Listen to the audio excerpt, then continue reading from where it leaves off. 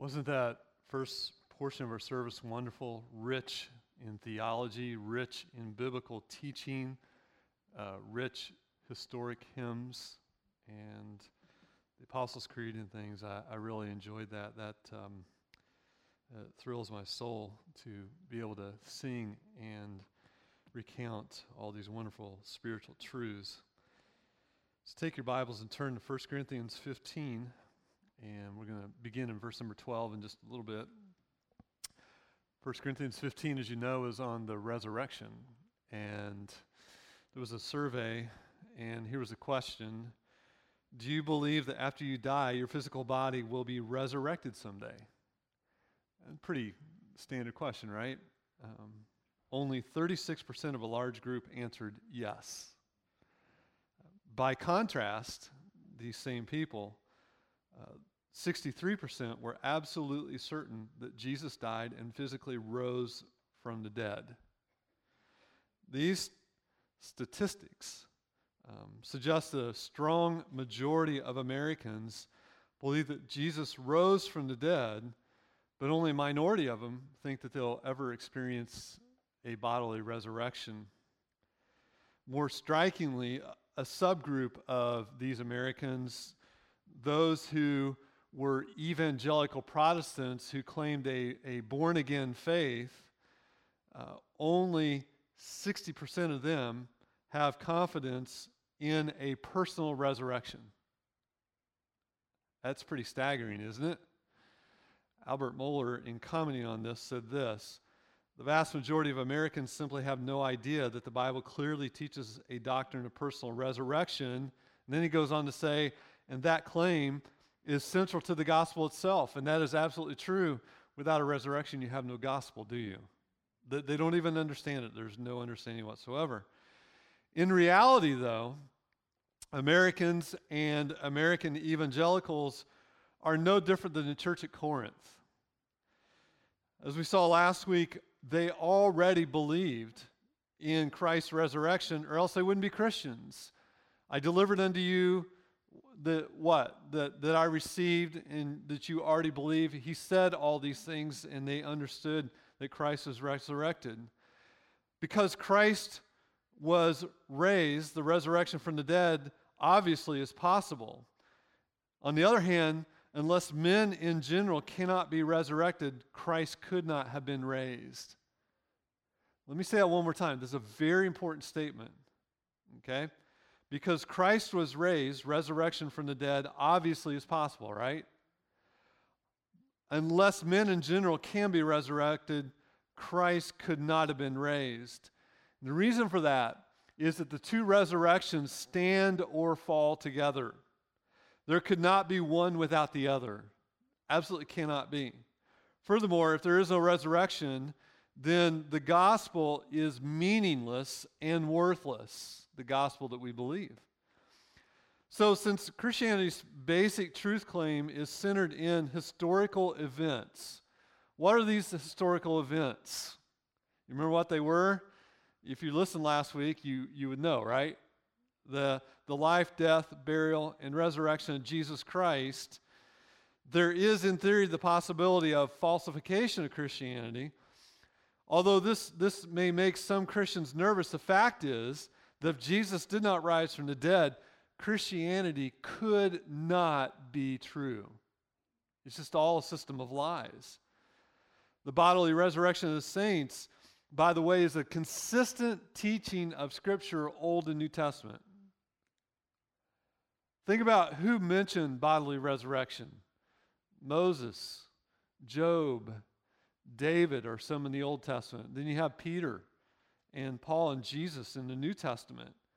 And the clear teaching of Scripture is that we will fellowship with God for eternity in our bodies.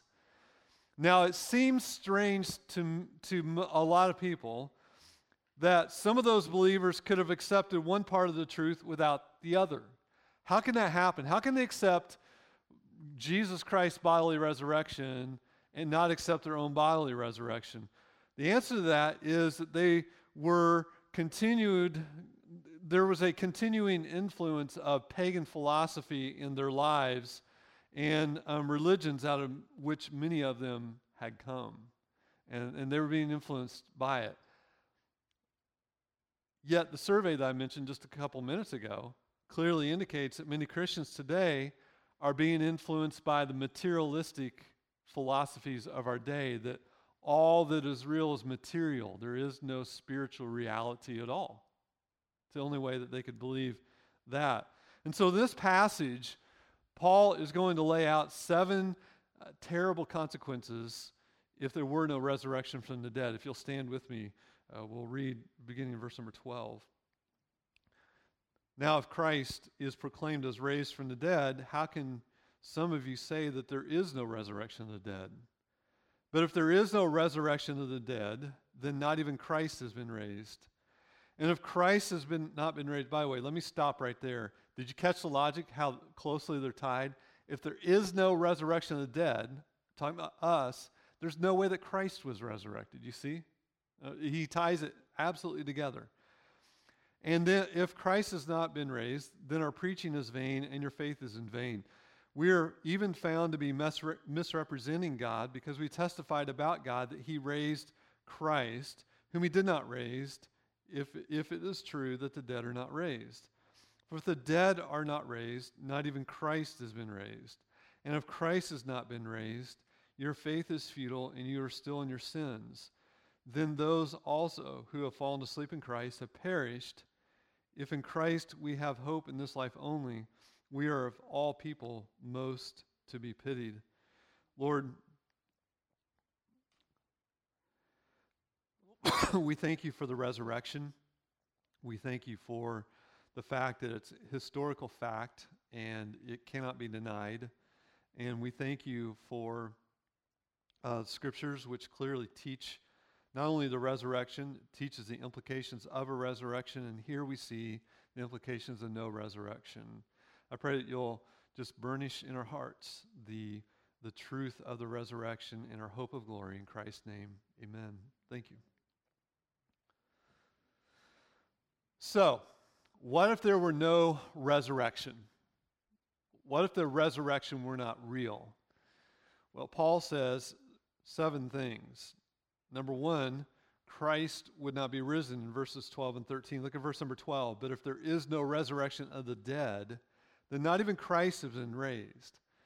Now, that's pretty obvious, isn't it? Actually, all these points are obvious, you're going to see. The outline is basically the verses of Scripture. It's just an obvious observation. Paul ties our bodily resurrection so closely to the resurrection of Christ that if we do not rise from the dead, then Christ did not rise. Remember that the Corinthians were being influenced by Greek and Roman philosophy. And the Greeks and the Romans had serious intellectual problems with the very notion of the resurrection of the body, because pagan religion often held that matter itself, as opposed to the spirit, is inherently evil. I was reading a book last night by a professor, and he was talking about that very thing, and he said that in reality, when Christians preached about a final judgment, Romans had no problem with that. They believed in judgment. Judgment was right and true. But when Christians preached a resurrection, they had a real problem with that, because all the pagan philosophies said, for the most part, that the body is bad and the spirit is good. And so therefore, as you'll see in just a minute, they say at death, Greek pagans believed that the human spirit was at last liberated from the prison of the body. So your body is a prison, according to Greek philosophy. Sometimes I feel that way. I can't run as fast as I used to.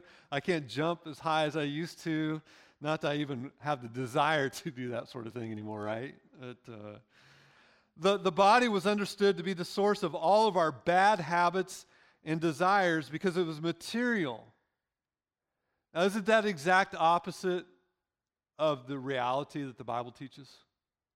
I was talking to my youngest son yesterday, who's out in Virginia Beach, and he was talking about the different rules that they have there on base, and that it's very obvious what the right thing to do is. But he said, I'm just amazed at how many of these people, not only is it the right thing to do because of what he's doing, if you get caught, you're booted from that program. It's a very stringent program. And he said they know the right thing to do, and yet they're willing to risk getting booted from the program to do the wrong thing that they really desire to do. And so it's not the body that is the problem, is it? It's our heart, it's our souls that are the problem. And so what they say is the body is understood to be the source of all our bad habits and desires, and because it's material. Therefore, humans were, back in that time, there were two opposite extremes to what they would do, okay? If the body is the source of bad habits, then there's this group, you've probably heard of the Epicureans. They said, you know what, just indulge the body then. If it's going to die and release our soul, but you got all these wonderful appetites, and it's all going to pass away, just indulge it. Then the opposite extreme, the ones that you've probably heard of more likely than the Epicureans, were the Stoics. And the Stoics said what? In order to really live life, you must discipline the body and deny the body of all of its appetites. And so you have opposite extremes.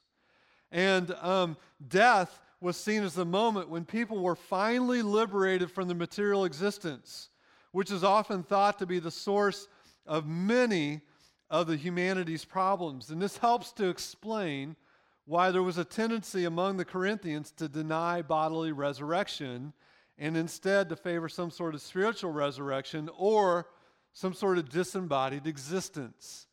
Now we know, we're going to see from Scripture in 1 Corinthians 15, the wonderful truth is that we're going to have an embodied existence for eternity. We will be without our bodies for a little while, won't we? And then we'll be reunited in a resurrection. Think about the storyline of Scripture. It starts out Adam and Eve with two very real bodies in the Garden of Eden. It ends with a multitude of very real people in very real human bodies in the garden city called New Jerusalem. And the storyline it's consistent. There's no permanent disembodied existence. The second effect of if there were no resurrection is this, then Christ would not be risen. I'm sorry, the gospel would be useless. The gospel would be useless. I looked at my first point, not my second. If Christ had not been raised, then our preaching is vain, empty, useless. For Paul, this is an either-or situation. If Jesus Christ was not raised from the dead, then the preaching of the gospel was absolutely useless because the content of the gospel would be what? False. It's a lie. In fact, to preach that Jesus was raised from the dead, if he was not raised, is to bear false witness. You know what the Bible talks about in the Ten Commandments, bearing false witness? So then, if that's true, then preaching the gospel is to bear false witness. He uses the word vain or empty or useless to describe preaching without a resurrection. What is empty preaching? Empty preaching is preaching without substance. It's mere words with no meaning. One of the latest fads in our popular culture is imaging. And so if you just say the right words, you're going to develop that image. It's actually not a late fad. Remember all the way back when they would tell you, tell yourself, I am somebody? You know what I'm saying? That's just mere imaging. It's another one. I don't know if how many of you are on social media, but you see so many women who have the Wonder Woman pose where they're slightly turned with a hand on their hip. That's actually not a popular pose because it's a cool pose. It's a popular pose because there is an influencer with 60 million followers who says that if you strike that pose before you go into a meeting or in your pictures, it will give you power. That's emptiness. That's empty words. There's no need to preach because there's nothing to preach if there is no resurrection. Without the resurrection, the good news would be bad news. And there would be nothing worth preaching. There's no reason for me to stand up here if there is no resurrection. Without the resurrection, the gospel would be an empty, hopeless, meaningless bunch of nonsense. Can I say it that way? Because it's absolutely true. Also from verse number 14, not only would preaching the gospel be useless, faith in Christ would be useless. And if Christ had not been raised, then our preaching is vain and your faith is in vain. What good is faith in a risen Savior if there is no risen Savior? Be like, well, I can't say it. There's kids in here. But you know, in the middle of the winter, there's this person whose initials are SC. You know who I'm talking about? Anyway, I bet you guys know what I'm talking about. Let's move on. If your creed tells you that Jesus has been raised from the dead, but that has not happened, and his body still lies in a tomb in Israel, then your faith is empty-handed. It's also empty-headed. Let me put it another way. If there is no resurrection, then Christianity is no better than a fairy tale. Wishful thinking. If Jesus is not raised, Christians from across the ages have believed a lie, and we've placed our hope in a gigantic hoax. And so faith in preaching would be useless. But you know, if you think about it, preaching with substance is critically important, isn't it? The clear proclamation of the gospel fueled the Reformation. God raised up men to boldly preach the gospel, boldly proclaim the truth. And biblical preaching led to the spiritual change that took place in the 16th and the 17th centuries, didn't it? It was biblical preaching. That preaching is a far cry from what comes out of pulpits today. Today, there's just a lot of little talks. Congregants are content with a talk, with a few practical tips to make your life a little bit better, positive affirmations to make them feel better about themselves. But that kind of preaching does not build mature, godly Christians. As the church in the West continues to decline, we need to recapture the power and even the joy of believing and preaching in the risen Christ, don't we? The reformers boldly preached Christ in the face of opposition, didn't they? Alexander White, a Scottish minister, noted that there were 3 hallmarks of the Reformation. One of them was clear biblical doctrine. One of them was recapturing justification by faith. And the third one was what he called manly or masculine preaching. As we feel more pressure in the West as Christians, we need bold masculine preaching, don't we? The church, however, suffers from a lack of manly, Pauline, expository, demanding, hard thinking, I guess is the best word, hard-hitting preaching. That's what fueled the Reformation. Pastors bear the weight of responsibility of this kind of preaching, and this kind of preaching only occurs in conjunction with prayer, doesn't it?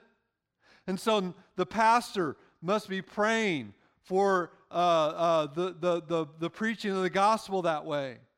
But it's not just the pastors. It's the church needs to bear the weight of that kind of praying as well. It's a responsibility of every congregation to be in prayer for the strength and the life and the fidelity of the pulpit, isn't it? One of the biggest surprises I've had in recent ministry has been the lack of interest in corporate prayer. It's always been that way in the West. In my lifetime, it's always been that way. But what I'm talking about is that you would think, as quickly as our culture is changing, going from being having predominantly Christian values to not having Christian values to now saying that we're the problem, knowing full well that persecution is coming. I've literally not talked to one believer who does not think that persecution is not coming. Not one. Every believer I talk to thinks persecution is coming. And you would think that the church, and I'm talking about the church in America, would be into corporate prayer, praying for the power of the gospel to work in people's lives. But they're still caught up in political initiatives. Let's influence our culture. Let's make sure we get the issues out there. Let's make sure that we vote the right person in. No. That's all. That's completely wrong. You remember when the apostles went out? What does the Bible say? The Bible says that they devoted themselves, the church devoted themselves to the teaching of the word, to fellowship, to preaching, and to prayer, didn't they? They devoted themselves to prayer. And Paul, who was in one of the cities, the accusation they made against Paul and the apostles is, these are the men who have turned the world upside down. And why is that? It's because preaching is not useless, because Christ has risen and one day we will rise. If there were no resurrection, then all preachers of the resurrection would be liars. Verse number 15, we are even found misrepresenting God if we testified about God that he raised Christ, whom he did not raise, if that is true, that the dead are not raised. If there's no such thing as resurrection of the dead, then every person who claimed to witness the risen Christ and every person who preached the risen Christ was a liar. They're all liars then. Paul, Peter, John, James, all of them, they're all liars if Christ did not rise. To deny the resurrection is to call the apostles and every other leader of the New Testament church not simply mistaken, but willfully mistaken, or in other words, they're liars. If the apostles and the prophets and the New Testament writers lied about the heart of the gospel, why should they have believed anything else? Think about the fact. We know they're not liars. How do we know they're not liars? We know they're not liars because they were maligned, they were beaten, they were imprisoned, and oftentimes they were martyred. And that kind of self-sacrifice is not the stuff of which some liar, some charlatan is made of, is it? If you're a charlatan, if you're manipulating people for money, you're not going to die for your belief. You're going to lick your finger and figure out which way the wind's blowing and start moving that way, aren't you? These men did not, because Christ Jesus did, in fact, rise from the dead. They're not liars. Amen? And so when we proclaim the gospel of Jesus Christ, we're not liars either, because Christ did raise from the dead. Next, all men would still be in their sins. Look at verses 16 and 17. For if the dead are not raised, not even Christ has been raised. And if Christ has not been raised, your faith is futile and you are still in your sins. A dead Christ would be the chief of disastrous consequences from which all the other consequences result. And that consequence is we would still be in our sins and we would still be judged by God for our sins. If Christ was not raised, then death has won, hasn't it? Death has won. It conquered Christ, and it will conquer all who will ever live. Without Christ's resurrection as a vindication of his atoning death, sin has no solution. What does Romans 6:23 say? The wages of sin is death.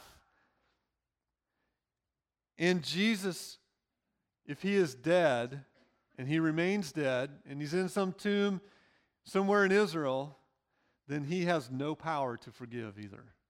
You see? And so it's disastrous to think about the fact if there were no resurrection.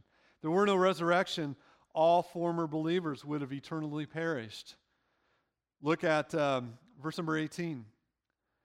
Then those also who have fallen asleep in Christ have perished. Every saint, Old Testament or New Testament Christian, who died would have forever perished. Those who have gone before us are dead with no bodily existence. And even worse, those who have died do not live on in the presence of God, awaiting the resurrection at the end of the age. And I do not know what it's like right now with a disembodied existence, but at this time, according to Scripture, the saints who are in the presence of God are in the presence of God spiritually, and God is spirit, isn't He? They're spiritually with Him, and they are having the most joyous time of their life, but they're also eagerly awaiting the resurrection. And I don't know how all that works. All I know, that's what Bible teaches. The bottom line is, if Christ did not raise from the dead, and we don't have a resurrection, then we place our trust in a dead man who cannot save us because he did not rise from the dead. And we're still in our sins, and our faith is useless, and there is no hope. And this life is all there is. And if this life is all that there is, I'm just going to be really blunt and direct. If this life is all that there is, then it doesn't matter what we do or how we live. Am I right? Now think about our culture for just a minute. We live in a culture that's materialist humanist. There's no spiritual existence, only physical. So guess what that means? How many, let me ask, have you had the experience where you've called a company or something on the phone and you know they're lying to you? Somebody will call you right back. How many's had that experience? Yeah, all of us. How many have had the experience, the speed limit's 65, and somebody goes by you probably doing 90? Or maybe you're going by people doing 90. I mean, think about all the consequences, all the things, the wrong things that we see going on in our society. If you're just thinking, now I'm not talking about the existence of sin in the heart, but just thinking about the consequences of eternity. If there is no eternity, it doesn't matter if I follow the rules or not. It doesn't matter. There's no reason to do good. There's no reason to love our neighbor. There's no reason to deny ourselves any sort of pleasure. There's a Russian novelist who said it this way: everything is permitted, and that's that. And that's the society that we live in. Moral anarchy reigns. You get frustrated with government and what they're doing. They're doing that because none of them believe there is an eternity. And so therefore, they're going to do whatever they want. This is why so many in our culture dismiss the Christian truth claim without any consideration.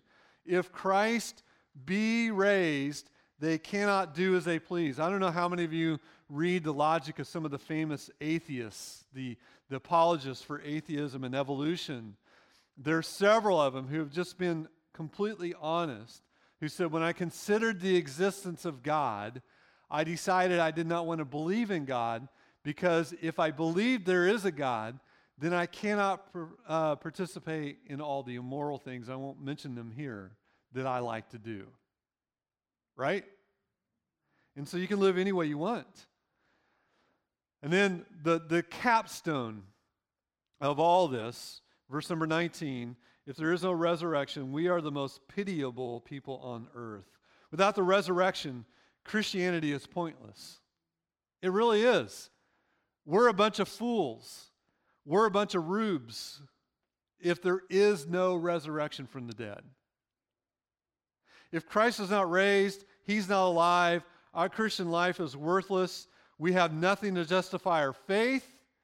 We have nothing to justify our Bible study. We have nothing to justify why you spend every Sunday here listening to me. We have nothing to justify our witnessing, our service for Him, our worship of Him, and nothing to justify either our hope in this life or our hope in the next. We're we deserve nothing but the compassion that is we keep for fools. You know what I'm talking about, right? If there was no resurrection, there's no reason for joy. We can endure much hardship. Let's face it, even the best of lives is difficult and sometimes characterized by sorrow. To live joyfully in life, we must live life full of the Holy Spirit, mustn't we? I cannot tell you. I mean, this life is good, but it's full of disappointments. I was thinking, well, I think about this a lot. My Cowboys haven't won a Super Bowl since the 90s. I mean, life is just full of disappointment, right? And that's just a light-hearted one. By the way, when was the last time the Redskins won the Super Bowl? But you know how that is. I better keep. I'm meddling now, but think about this life. The joyful life, the joy that we have and everything that we see going on around us comes from the fact that the Holy Spirit lives inside us. And the more we ingest Scripture, the more we meditate on Christ, and the more we meditate on the future that Christ has secured for us, the more joy we have no matter what our circumstances are.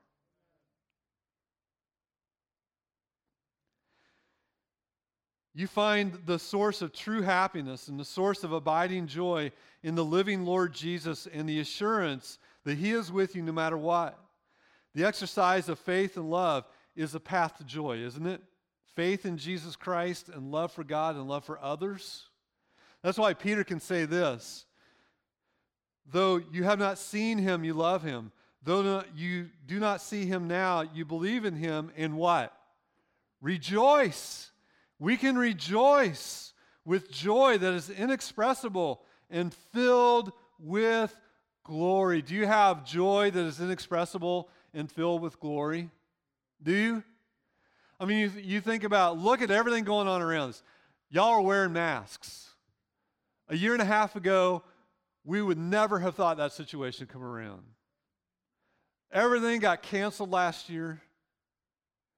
And now there's all kinds of political turmoil. And I talked to people. I was in a tire store the other day. And, of course, one of the guys started talking about politics. And so I kind of, have you ever, you don't really want to enter the conversation, but you just want to hear what people say. And so I said just enough to not just to keep the people talking, right? Several guys. And they were so upset by everything going on in our country. Just upset. Just listening to them. I thought to myself, it is irritating. But because I have a joy that is founded on the resurrection of Jesus Christ, the hope of a future resurrection, and all the promises of Him who is faithful and true, these are minor irritants compared to the glory that we shall one day see in eternity. And that is why, verse number 20, Paul starts this way. But in fact, Christ has been raised from the dead. Praise be to God. Rather than being the most pitiable people on the earth, we are the most blessed. Lord, we thank you for the hope of the resurrection. So many wonderful promises. Such joy that we can have because of the resurrection. Life around us feels like it's spiraling out of control sometimes. All kinds of irritations, but Lord, because Christ raised from the dead, we will have an eternal existence without masks. We'll have an eternal existence without liars and angry people. We'll have an eternal existence where everything is perfect and made new with no more pain and sorrow. Where our thoughts will be perfect. Where our understanding will be far greater than it is right now. Lord, we have so much to look forward to. I thank you that there is a resurrection, because to think about there not being one is depressing. We thank you for what Jesus Christ did for our stead. In Christ's name, amen.